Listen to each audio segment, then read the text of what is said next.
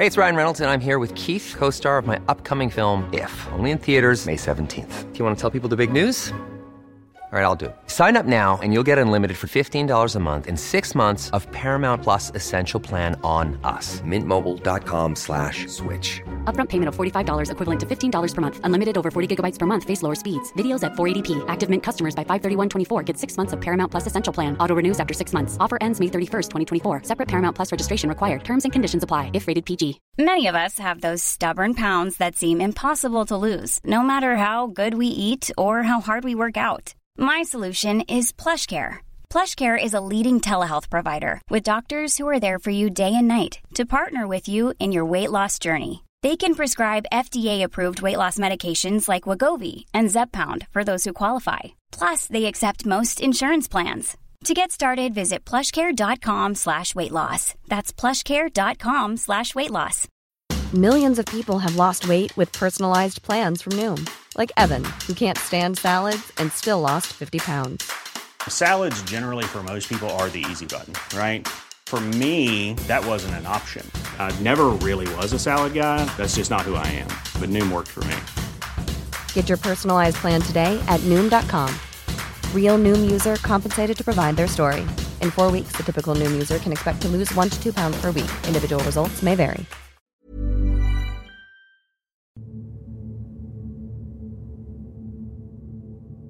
Alltså, jag tycker rent allmänt att det var ett obehagligt samtal.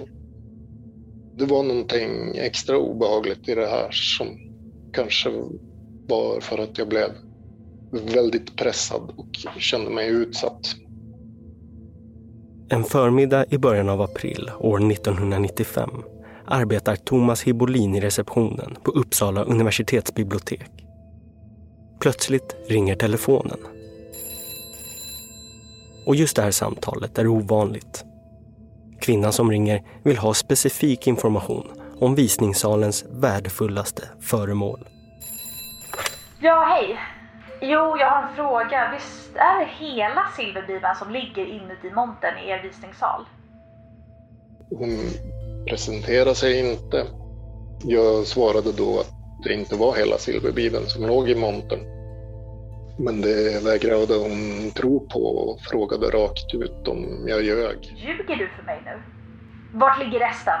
Då svarade jag att jag inte visste. Hon lät väldigt hetsig och var pådrivande. Varför kan du inte säga det? Vad har ni för öppettider? Jag undrade nästan om människan var psykiskt sjuk. Jag tror det var så att hon till slut bara slängde luren i örat på mig. Några dagar senare kliver 2 unga män in i visningssalen och slår sönder montern med en hammare. Gärningsmännen sprutar tårgas mot studenter och försvinner sedan spårlöst därifrån. Med sig har de en av världens dyrbaraste kulturskatter. För mig så stod det ju klart att det här var sensationell stöld. Det här var en magnifik stöld så tillvida att det dröjde inte länge innan hela Europa kände till den här stölden. Rikslarm utfärdas och universitetet utfäster en belöning på 100 000 kronor. Händelsen väcker inte bara ett stort medialt intresse utan också frustration och ilska. Jag var förbannad. Det här var det värsta som har hänt mig. Alltså. Man kommer aldrig förbi det där. Och än idag kvarstår många frågetecken. Vad hade du velat veta idag kring den här stölden som du inte vet? Jag skulle helst vilja veta varför i hela friden de gjorde det där och vilka det var som hade ett intresse av att ta den. I den här dokumentärserien söker vi svaren på de frågorna. Men var det du som tog den? Vi ses och prata om saker. Kanske jag var där. Du var där. Och vi kommer längre i vårt sökande än vad vi först trott. Ja men grymt, vi hörs nästa vecka. Du lyssnar på podcasten Motiv om kuppen mot silverbibeln. Ett 30-tal poliser jagar just nu de båda män som tidigare idag stal delar av Silverbibeln vid en tårgaskupp mot universitetsbiblioteket. Tjuvarna hade kunnat gripas på bar gärning om inte larmet hängt sig under de första kritiska minuterna. Om kuppen mot Silverbibeln var ett beställningsjobb vet polisen inte.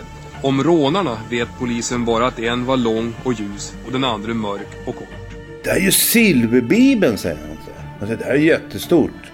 Man kan inte tänka sig att det finns ett rimligt motiv för att göra detta. Kuppen mot Silverbibeln är en dokumentärserie i 4 delar om en mystisk kulturstöld under 90-talet.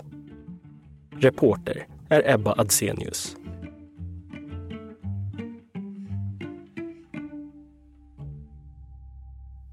Och det är liksom som en film som snurrar in i huvudet på en när man tänker på det. Det är ju det.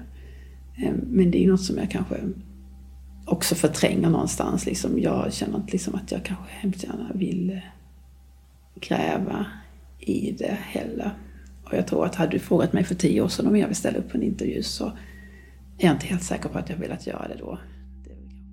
En av de första personer jag träffar under arbetet med den här dokumentären kallar vi Monica. Under 90-talet är hon en av många studenter i Uppsala.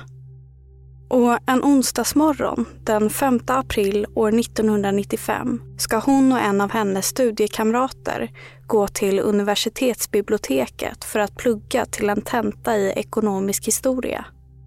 Vi kom ju alltid precis när Carolina öppnade och sådär för att få bra plats. Så. Universitetsbiblioteket, Carolina Rediviva, är en stor, ljus, pampig 1800-talsbyggnad belägen högst upp i Karolinabacken, mitt emellan Uppsala domkyrka och Uppsala slott. Och just den här morgonen har personalen på biblioteket som av en slump ett säkerhetsmöte där de bland annat diskuterar säkerhetsfrågor som rör bibliotekets dyrbaraste föremål, Silverbibeln. Vad de inte vet då är att 2 män samtidigt gör sig redo för att stjäla just det föremålet. Det här vet heller inte Monica om då hon slår sig ner i en av läsesalarna tillsammans med sin vän. Sen så bestämde vi oss för att vi skulle ut och äta våra mackor. När klockan är 12:45 går de till sina klädskåp och sätter sig sen på en bänk i entrén för att äta lunch. Och det var kårval precis samtidigt så det var jättemycket folk i entrén som ändå är ganska stor. När man går in i byggnaden kommer man först in i en liten inglasad foyer. Därefter ligger entrén som denna dag är full med studenter. Direkt till höger finns bibliotekets visningssal och för att komma in där behöver man passera en glasdörr. Under dagtid står dörren öppen och vem som helst kan besöka utställningen utan föranmälning. Och vi stod där och jag hörde då hur någon liksom bankar och sådär, liksom, som att det var några hantverkare eller någonting sånt. Och det väckte min nyfikenhet. Så det var en glasdörr så jag gick in och tittade där. Längst fram till vänster, inuti en monter, ligger Silverbibeln. Utställningsmontern är i trä och uppbyggd som en kub och som lock på montern ligger en skiva i laminatglas. Och då ser jag hur det är en man som står med en hammare och slår mot glasmontern. Monica blir nu vittne till en händelse som kommer prägla många människors liv och inte minst hennes. Hon ser en man som just vid det här tillfället är omaskerad. Han är blond, har en parsliknande frisyr och slår frenetiskt med en hammare mot Silverbibelns monter. Och samtidigt kommer det emot mig en annan kille. Den andra killen som nu kommer mot henne är mörkhårig, har på sig en svart skinnjacka och håller något i handen. Som jag uppfattar som ett pistolliknande föremål. Och säger, gå ut härifrån, du har inte här att göra. Eller liksom, han vill inte att jag skulle vara där. Och jag blir liksom ganska rädd, men jag förstår ju att de håller på att stjäla Silverbibeln då. Så jag vänder och vet att det finns en vaktkur längre bort på vänster sida. Och under tiden jag springer till den här vakten så var jag ju faktiskt beredd på att han skulle skjuta mig i ryggen. I ett försök att förhindra stölden av Silverbibeln, vars ursprungliga namn är Codex Argentus, springer Monica fram till vaktkuren och utbrister. De stjäl Codex Argentus. Och jag ser killen han då och tittar bara på mig som att du är inte riktigt klok i huvudet så här liksom, som att jag inte var riktigt liksom normal. Så då tänker jag liksom, men då måste jag liksom försöka att stoppa de här då liksom, för han verkar liksom inte vara hemma överhuvudtaget. Så då springer jag tillbaks mot dem igen. Men då har de kommit liksom till ytterdörren då, till entrén då, och ska gå ut därifrån. Och jag märker liksom folk kommer och går in och tycks liksom inte reflektera liksom över vad som händer. Men jag ser ju precis att det är de här killarna ju. I det här skedet är männen maskerade. Och nu står de bara en halv meter från Monica. Och då ser de mig. Den killen då som hade slagit sönder montern, han hade liksom en attachéväska under armen. Och den andra killen, han har någon typ av sprayflaska i handen. Och jag ser hur han liksom höjer upp den och liksom sprayar. Och då blev jag väldigt rädd, för jag tror liksom, då hade precis den här stora sarinattacken hänt i Tokyos tunnelbana. Bara några dagar tidigare har 13 personer dödats och flera tusen människor skadats i en terrorattack i Tokyos tunnelbana. Direkt var liksom, nej, han kanske sprayar sarin. Jag var ju jätterädd, för jag såg ju att de visste vad de gjorde. De ställde sig och sprayade ganska så högt över huvudet, började de med att spraya utifrån sig själva. Och höll den iväg sådär rejält och liksom gjorde sådana rörelser fram och tillbaka, liksom som att det skulle sprida sig och att folk skulle hålla avstånd för dem.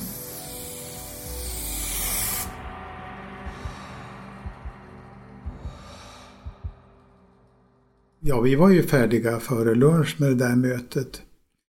Och efter lunch, då inträffade ju det som sen kom att prägla dagen och många dagar. Klockan är nu strax efter 1 på dagen. Säkerhetsmötet för bibliotekets anställda har nyligen avslutats och förste bibliotekarien, tillika bibliotekets säkerhetschef, Lars Munkhammar, får nu ett telefonsamtal. Det är en kollega som sitter i specialassesalen som ringer. Och säger att någon som har kommit in där har sagt att det luktar tårgas i förhallen. Du borde gå dit och kolla vad det är för någonting. Ja, jag sticker ju naturligtvis dit. Lars tar hissen ner till entréplan och när han kommer dit möts han av en frän lukt. Det stickande alltså, det är bara, det ska ju göra ögonen obrukbara. Och entrén, som tidigare under dagen varit full med folk, är nu plötsligt ganska tom. Och det är lite kallt också för att stora porten står på glänt helt och hållet. Och det är ju inte vanligt. Lars går fram till dörren och innanför den till höger ligger en lite böjd och rostig snickarhammare. Ja, jag tänker inte mycket på det. Det kunde ju hända ibland att man har gjort något ingrepp i byggnaden och sådär. Men då går jag till receptionen som finns i en kur i förhallen. Och jag frågar honom, det har varit en tårgasattack och han har tryckt på knappen för överfallslarmet. Och han tycker att vi ska gå och titta i utställningssalen och det gör vi. Lars och hans kollega går in i visningssalen och där ser de en sönderslagen monter. Och tittar man ner så ser man att den är tom på det som har funnits där förut. Och då blir det lite kortslutning i huvudet. Det är en så osannolik sak. Alltså man kan inte tänka sig att någon skulle kunna omsätta detta i pengar. Man kan inte tänka sig att det finns ett rimligt motiv för att göra detta.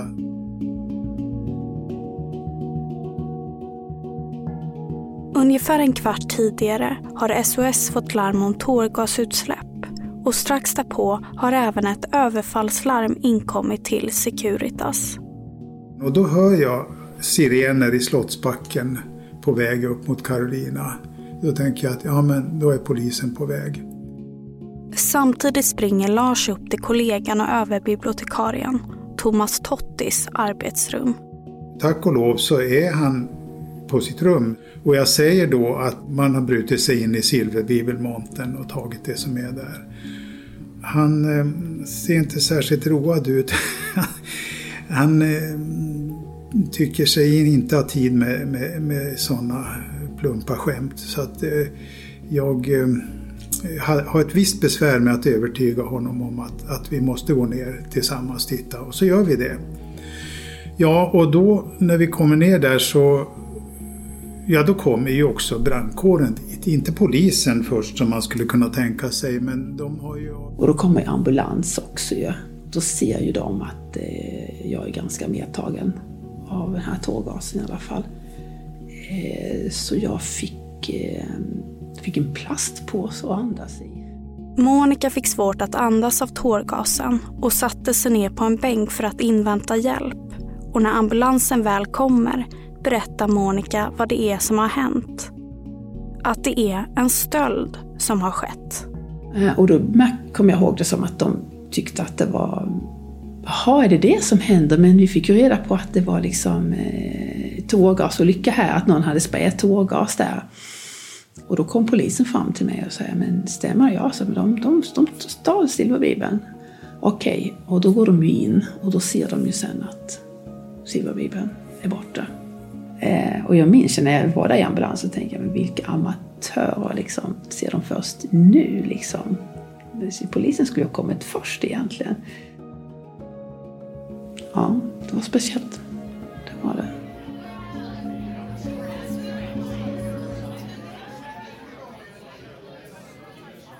När första polispatrullen anlände till universitetsbiblioteket Carolina Rediviva har ett 50-tal personer samlats utanför huvudentrén.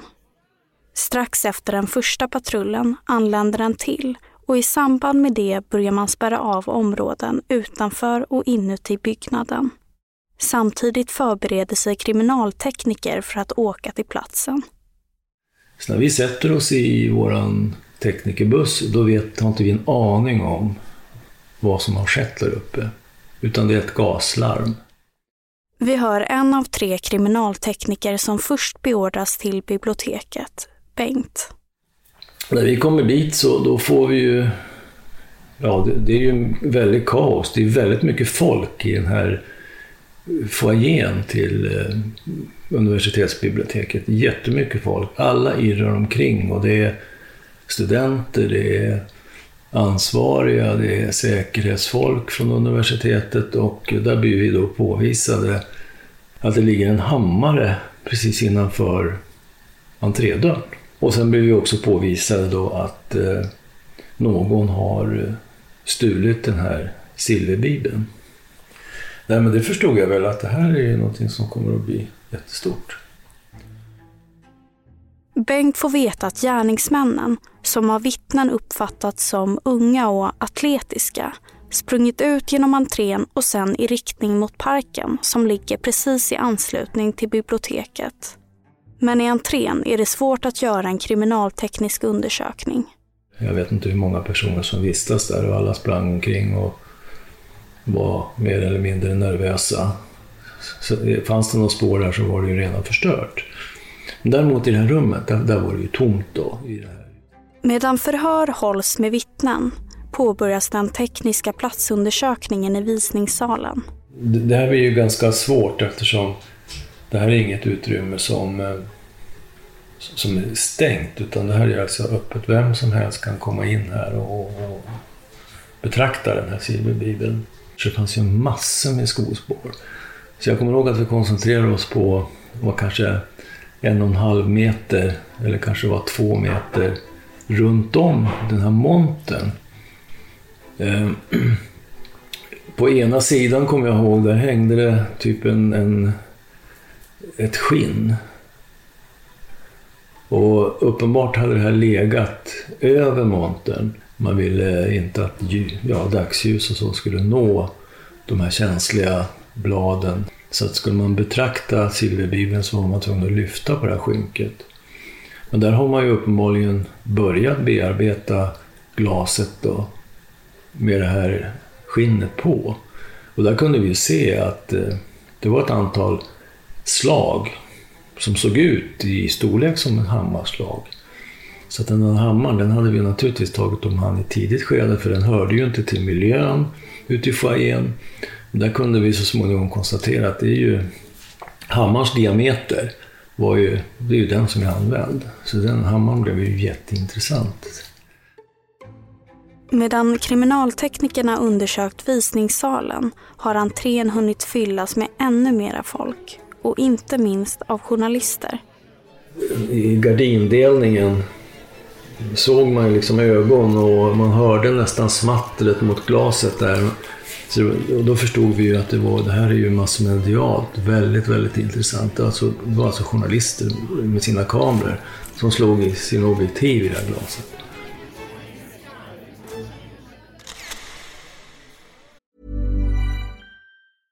How would you like to look 5 years younger? In a clinical study, people that had volume added with Juvederm Voluma XC in the cheeks perceived themselves as looking 5 years younger at 6 months after treatment. Look younger, feel like you. Add volume for lift and contour in the cheeks with Juvederm Voluma XC. Reverse signs of aging by adding volume to smooth laugh lines with Juvederm Volure XC. For important safety information and to find a licensed specialist, visit Juvederm.com. That's JUVEDERM.com. Not for people with severe allergic reactions, allergies to lidocaine, or the proteins used in Juvederm. Common side effects include injection site redness, swelling, pain, tenderness, firmness, lumps, bumps, bruising, discoloration, or itching. There's a risk of unintentional injection into a blood vessel, which can cause vision abnormalities, blindness, stroke, temporary scabs, or scarring. Talk to a licensed specialist to find out if it's right for you.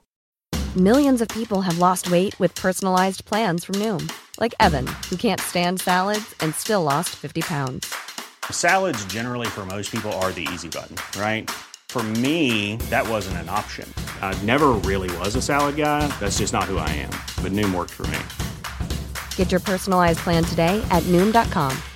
Real Noom user compensated to provide their story.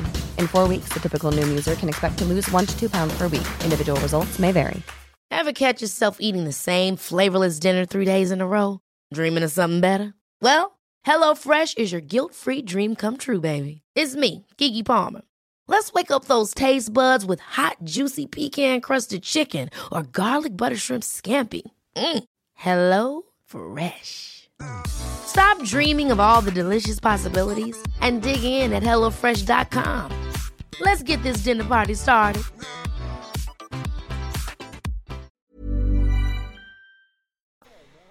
Att den mediala uppståndelsen blir stor är inget som förvånar säkerhetschefen Lars. Silverbibeln är nämligen känd över hela världen. Den har ju ett kulturhistoriskt värde som inte går att sätta prislapp på i pengar.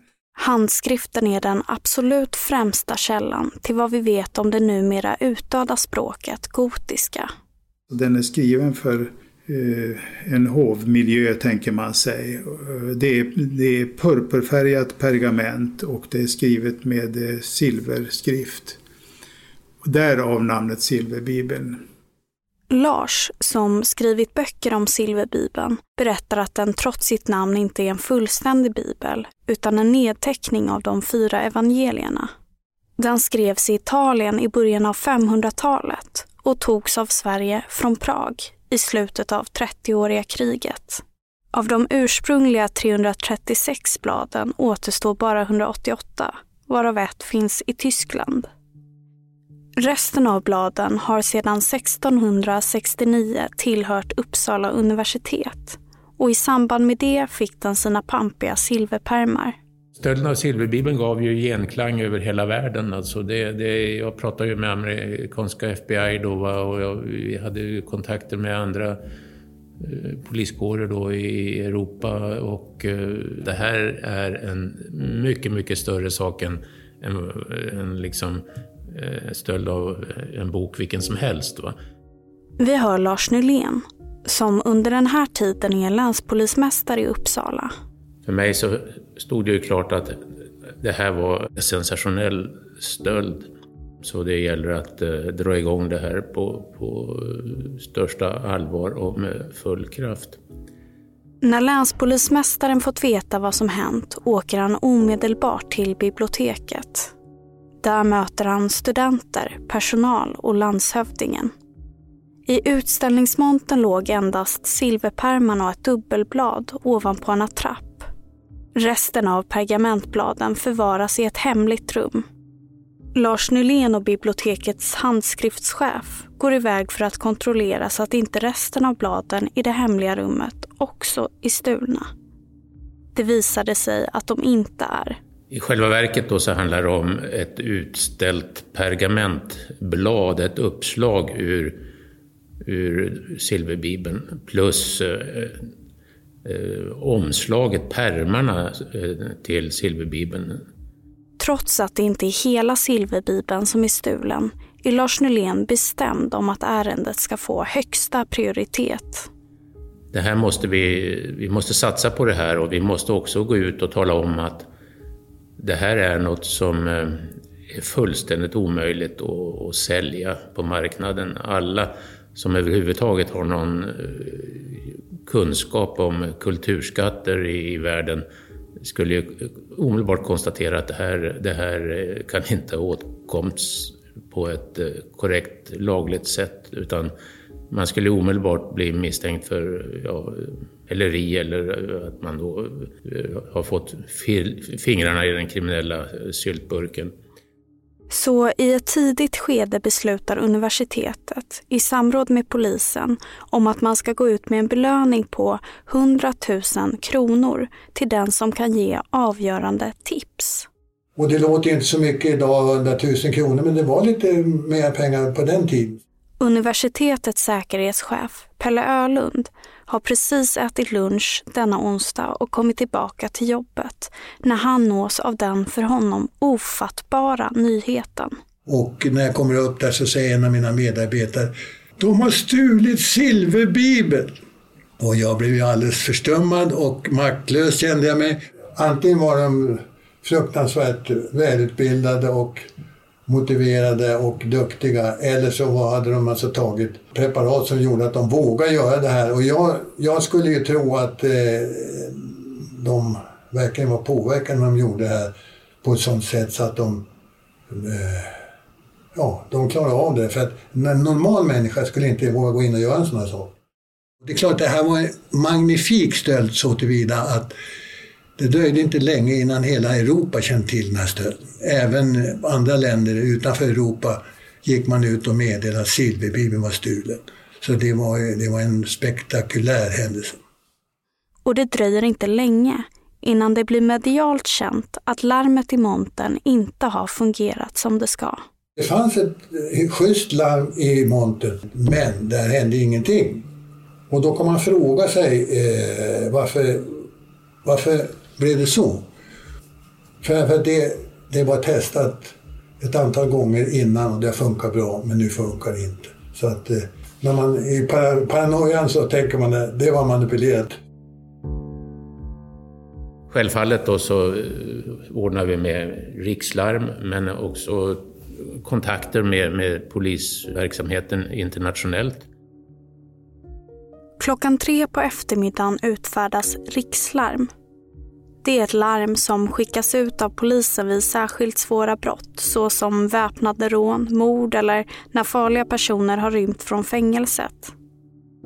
Under eftermiddagen tar sig kriminalteknikerna till larmrummet. Men i det här skedet kan man inte fastställa vad felet är. Man beslutar om att göra en noggrann kriminalteknisk undersökning dagen därpå. Länspolismästaren återvände till polishuset på Salagatan 18 Och där börjar han och hans kollegor diskutera vilka typer av motiv som kan tänkas ligga bakom stölden. Vi hör länspolismästaren Lars Nylén. Det är ju väl känt då att artnapping, att stöld för att sälja tillbaka, det är ju ganska vanligt då när det gäller välkända konstföremål, framförallt då tavlor. När det gäller silverbibeln så kunde man ju omedelbart också tänka sig andra motiv, därför att den är ju så pass känd och den har en sån position så att bara att stjäla den då för stjälandets skull skulle ju kunna ge det man kallar för herostratisk ryktbarhet, alltså att gå till historien då som att jag stal silverbibeln och sen var det liksom ingenting mera med det. Sen hade vi också en tanke om att det här skulle kunna vara en del i ett rollspel, för det var vanligt att man höll på med rollspel, man skulle göra olika saker och visa då vad man kunde och inte kunde. Vi var ju naturligtvis rädda för att det här skulle kunna ha varit en beställning ifrån någon i utlandet då som av en eller andra skälet ville få tillgång till de här silverbibelbladen. Klockan 17.00 håller polisen en presskonferens. Och en av dem som befinner sig där i vimlet av journalister och fotografer är bibliotekets säkerhetschef Lars Munkhammar. Nu hade de ju lagt på ett väldigt tryck och uppgraderat den här insatsen till något som de kallar för spaningsmord. Man hade ju ingen aning om vad som hade hänt. Vilken typ av kupp det här var. Vilken typ av människor som hade gjort den. Tankarna surrade i huvudet. Jag var nog mest skärrad egentligen. Efter presskonferensen tar sig Lars Munkhammar hem och tankarna fortsätter där att surra. Då är hjärnan överlastad alltså för mig och jag kommer hem lite för sent. Men det är ju naturligt. Men jag är så utschasad av allt det här. Och samma kväll sänder ABC-nytt ett inslag där han själv intervjuas om det som numera kallas tårgaskuppen. God kväll. Ett 30-tal poliser jagar just nu de båda män som tidigare idag stal delar av silverbibeln. Att ställa ut saker, det är ju att ta en kalkylerad risk. Och nu har ju just den här möjligheten verkat ganska osannolik, även om vi vet ju att den har funnits. Men det är ändå ju naturligtvis... Jag är så på högvarv att jag inser till slut att jag kommer inte att få någon sömn i natt. Och jag hittar längst inne i ett skafferi en liten slatt gin. Och jag tänkte, jag tar inte en sömntablett för att då vaknar jag till imorgon bitti. Då är jag för trött. Jag tar det här och så går jag och lägger mig. Och det gjorde jag också. Samtidigt som Lars tar sig en liten stänkare tillbringar vittnet Monica natten på Akademiska sjukhuset. Ja, de gjorde någon undersökning som jag kommer ihåg det och jag fick stanna över natten. Jag var ju ganska chockad efter det där ju. Såg ganska dåligt den där natten. Jag visste liksom inte vad det här var för typ av människor egentligen. Så jag var lite rädd liksom att de kanske skulle ha känt igen mig och vad ska man säga, få bitankar eller man tror liksom att de skulle kanske kunna komma ihåg vem man är och kanske känna igen den på stan. Så. Sen på morgonen så skrevs jag ut och då fick jag komma hem och då fick min kompis komma dit med andra kläder till mig. Monica skrivs ut och Lars Munkhammar vaknar med en citat fruktansvärd migrän. Men trots det finns inget annat val än att snabbt ta sig tillbaka till jobbet. Och då går jag genast upp till Thomas Totti och han sa, du får ta det här. Ja, vad då, sa jag. Jo, då ligger telefonluren på hans bord. De har ringt, det om det här silverbibeln, sa han. Och så gick han iväg och jag lyfte luren och då kom jag in i direktsändning i ett norskt radioprogram som heter Morn Norge. Och det var ju en skräck alltså, och dessutom med denna migrän. Så att det var så, ja, det var verkligen absurt.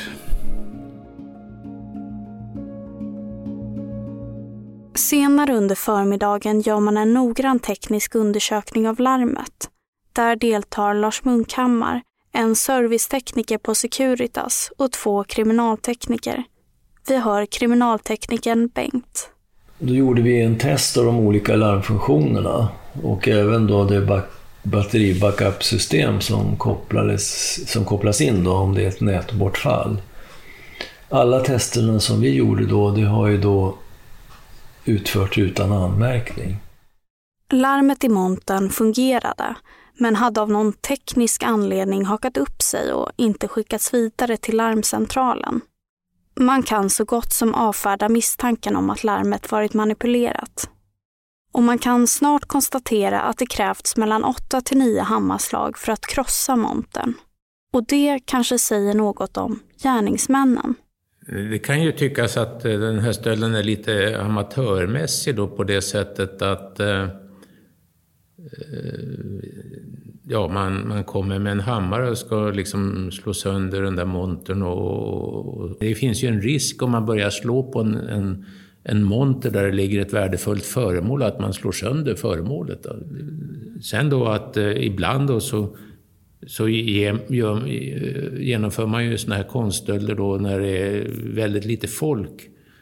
Men samtidigt är det ju så att mycket folk kan vara en tillgång då på det sättet att det är lätt att försvinna bland många. Så det där kan ju tyckas då vara lite amatörmässigt, men samtidigt då så det är svårt att säga hur de har resonerat då. Om det rör sig om amatörer har den som slagit sönder montern åtminstone varit noggrann med att inte lämna efter sig några fingeravtryck. För några sådana hittas inte. Polisarbetet fortgår och det enda man vet om gärningsmännen i det här skedet är att de varit unga, sprungit ut ur entrén och sen fortsatt genom parken. Förmodligen till en parkeringsplats vid Kemikum. Och som jag kommer ihåg det då så fanns där en bil, en vit bil som någon hade sett och som de möjligen flydde med. Det är lite osäkra uppgifter i det momentet då. I det här stadiet är det mycket som är lite osäkra uppgifter. Men när universitetets belöning om 100 000 kronor sprids i tidningarna och programmet Efterlyst tar upp händelsen börjar tipsen strömma in. Jag har en allvarlig anmälan mot en man boende i Uppsala stad. Han är med i någon form av satanistisk grupp i Uppsala. Det är samma person som blev skjuten i benet av polisen för några år sedan. Han är helt sexfixerad och kopplar flera damer till gången. Alltså jag klurar. Jag tror att det är någon som har tillgång till kemikalisk utrustning eller precis köpt något sånt där. Så det har varit inblandad i 3 konststölder. Alltså för att smälta ner den, du menar? En tavla för samariten, något konstverk från Akademiska och... Han läser trollramsor och satansverser som hon tror på och sätter skräck i många.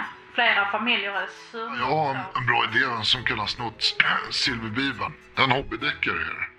Roffe Johansson heter han. Jag hörde förresten talas om att universitetet ska gå ut med en lönesumma på 100 000 kronor. Stämmer det? Tipsen som kommer in leder ingenstans och det står ganska stilla i polisutredningen. Men så bestämmer man sig för att utse universitetets säkerhetschef, Pelle Ölund, till kontaktperson. Ja, sen lugnade det ner sig lite grann. De insåg att man kanske skulle då, tänka efter lite grann och försöka jobba lite mer schematiskt här. Och då såg man till att jag blev kontaktman med polisen. Vi räknade med att det ganska snart skulle börja surra om stölden så att säga, i den undre världen, och då gäller det att ha öron och ögon öppna. Och snart inkommer ett tips till säkerhetschefen Pelle som visar sig vara intressant. Hallå, hej. Ett för universitetet intressant föremål finns på Stockholms centralstation. I en förvaringsbox en trappa ner, nummer 198. Radio Uppland här igen, Per Alton heter jag. Ska bara bryta sporten helt kort för att återigen berätta att de stulna delarna av Silverbibeln i Uppsala har kommit till rätta. Silverbibeln dyker under mystiska omständigheter upp igen och till allas glädje. Men frågorna kvarstår. Vilka tog den? Och varför? Men det är klart att man vill ju se någon skyldig också. Det hade ju en stöld att klara upp vem var gärningsmännen och hur hade det här gått till. Det sa vi misstänkte att det här är liksom tårgas och bultsax och silverbibeln, det här är något skumt liksom. Som vi brukar säga, det är snutnäsan som sa det, att det här är någonting som är fel. Du har lyssnat på den första av 4 delar om kuppen mot silverbibeln. Av hänsyn har vissa namn ändrats. Mitt namn är Ebba Adsenius, producent Nils Bergman, ansvarig utgivare Jonas Häger. Tack för att ni lyssnar. Ever catch yourself eating the same flavorless dinner 3 days in a row? Dreaming of something better? Well, HelloFresh is your guilt-free dream come true, baby. It's me, Keke Palmer. Let's wake up those taste buds with hot, juicy pecan-crusted chicken or garlic butter shrimp scampi. Hello Fresh. Stop dreaming of all the delicious possibilities and dig in at HelloFresh.com. Let's get this dinner party started.